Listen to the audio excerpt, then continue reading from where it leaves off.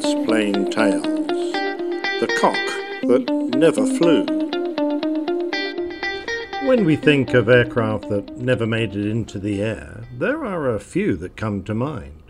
The Spruce Goose, although technically it did.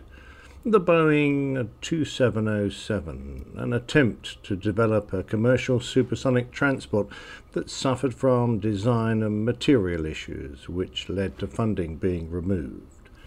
NASA's high-speed civil transport, which was also cancelled.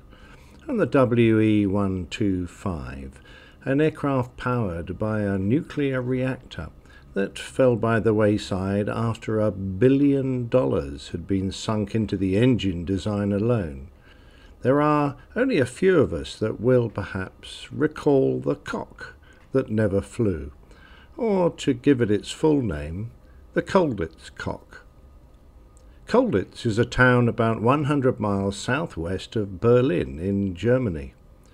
On a hill overlooking the local dwellings is an impressive castle built in 1014 and boasting some 700 rooms. It was used as a hunting lodge until it was converted to an asylum in the 1800s. At the beginning of World War II, Hitler had converted it into a labour camp for his communist enemies, but later it housed a special class of POW, prisoner of war. The prisoners who were housed there were considered especially troublesome, having attempted to escape many times from their previous camps. The problem for the guards was that, although Colditz was a formidable place, an apparently impregnable fortress stuck up on a rocky outcrop, it was inherently unsuitable for its job as a maximum security prison. The place was a labyrinth of tunnels and passageways, many unknown to the Germans. Placing what was a university faculty of escape expertise in one place led to some audacious attempts to get out, many of which were successful. It was a potentially deadly game, played with the knowledge that some who were recaptured might be executed. This didn't prevent some British men from strolling out dressed as German officers, even reprimanding a soldier for not saluting on the way. However, perhaps the most audacious and outlandish escape plan involved the Colditz Cock. Bill Goldfinch was an RAF Sunderland pilot with 228 Squadron. He had been involved with the evacuation of Greece, and after managing to get airborne out of Kalamata, whilst heavily overloaded with 72 men, a takeoff that took a 5-mile run, he was returning in the dark when he struck something in the water and his aircraft sank. Only 4 of the crew of 10 survived, and Bill himself was badly injured and taken to a military hospital, where he met Jack Best, also a pilot. The hospital was soon captured by the Germans, but Bill and Jack became firm friends and shared many escape attempts together. It was a snowy day in 1943, the month of December, when Bill Goldfinch noticed that the snowflakes outside his window were drifting towards the roof in an updraft. He gazed at them watching, and the thought passed through his mind, as might have passed through many of us who fly, and we may have considered the same thing as Bill, but perhaps not while incarcerated in a prisoner of war camp.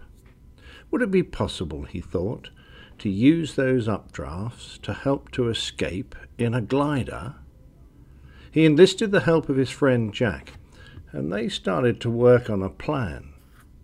The prison library helped when they located a 2-volume work by Latimer Needham entitled Aircraft Design. From it they found the necessary physics, engineering and design assistance to build their glider. They based the aircraft on the pre-war Luton Buzzard glider, But tinkering in their rooms, they soon realized that they would need a full workshop and a lot more space. The answer came to them quite easily, as the guards were intent on preventing escape from ground level, or below ground, and the goons, as they were termed, paid little attention to the roofs. An attic space above the chapel was found, where they built a convincing false wall out of shutters and mud, which hid the last 8 feet from view. An access trapdoor was built, giving access from below, and Project Heavy Industry began. The planned landing point of the glider was 300 feet below the castle, past the town, and over the River Muld. The workshop also gave them access to the roof ridge above, where they planned to build a 60-foot runway out of tabletops. The launch would be achieved by assembling the glider on the roof on a trolley and attaching it to a bathtub full of cement. This would be pushed out of a window, pulling the glider with a rope to achieve, they hoped, a launch speed of around 30 miles an hour. The finished machine would have a 32-foot wingspan and, with the 2 occupants, weigh around 560 pounds. With the need to cover some 1,500 feet to get to safety, they hoped for a glide ratio of at least 1 in 5. The construction task they faced was enormous, as anyone who has built their own aircraft will attest. The materials for tools and the glider itself were scavenged from whatever was to hand. A wood plane was created from a table knife, drills from nails, handles from bedboards, and saw blades from the spring of a wind-up gramophone. The control wires were made using electrical cable pulled from unused parts of the castle. The wing spars came from floorboards, and bed slats became the ribs. Some items, such as caisson glue, came from bribery. To cover the frame, they used their blue and white check bed sheets, which were doped with hot millet, part of their rations, to tighten the material. Although these men had little to spend their time on, the construction of this marvel was tedious, to say the least.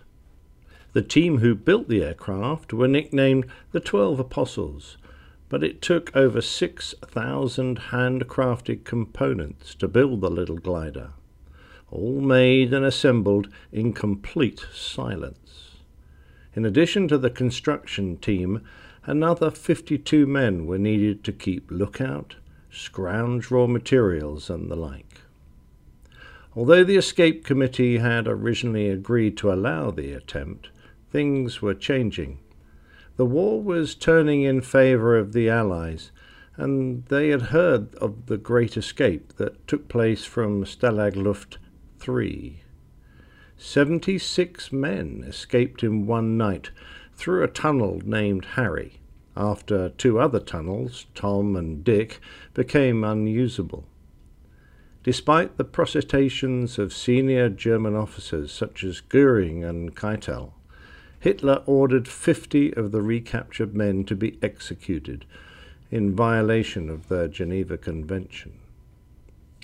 The takeoff for the little glider had been scheduled for the spring in 1945 during an air raid blackout, but by then the Allied guns could be heard and the outcome of the war was fairly certain. The head of the British Escape Committee decided that the glider should be held back and only used if the SS ordered the massacre of the prisoners. Finally, on the 16th of April 1945, the American Army liberated Colditz, and the cock never flew.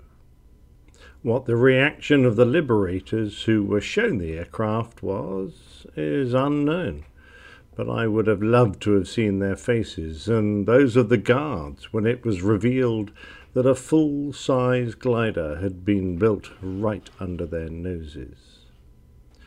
What became of the remarkable little aircraft isn't known, but it is believed to have been used as firewood during the austere post-war period. There is only one known photograph of it, taken by an American soldier, but the plans are still held by the Imperial War Museum and known as the Pink Plans.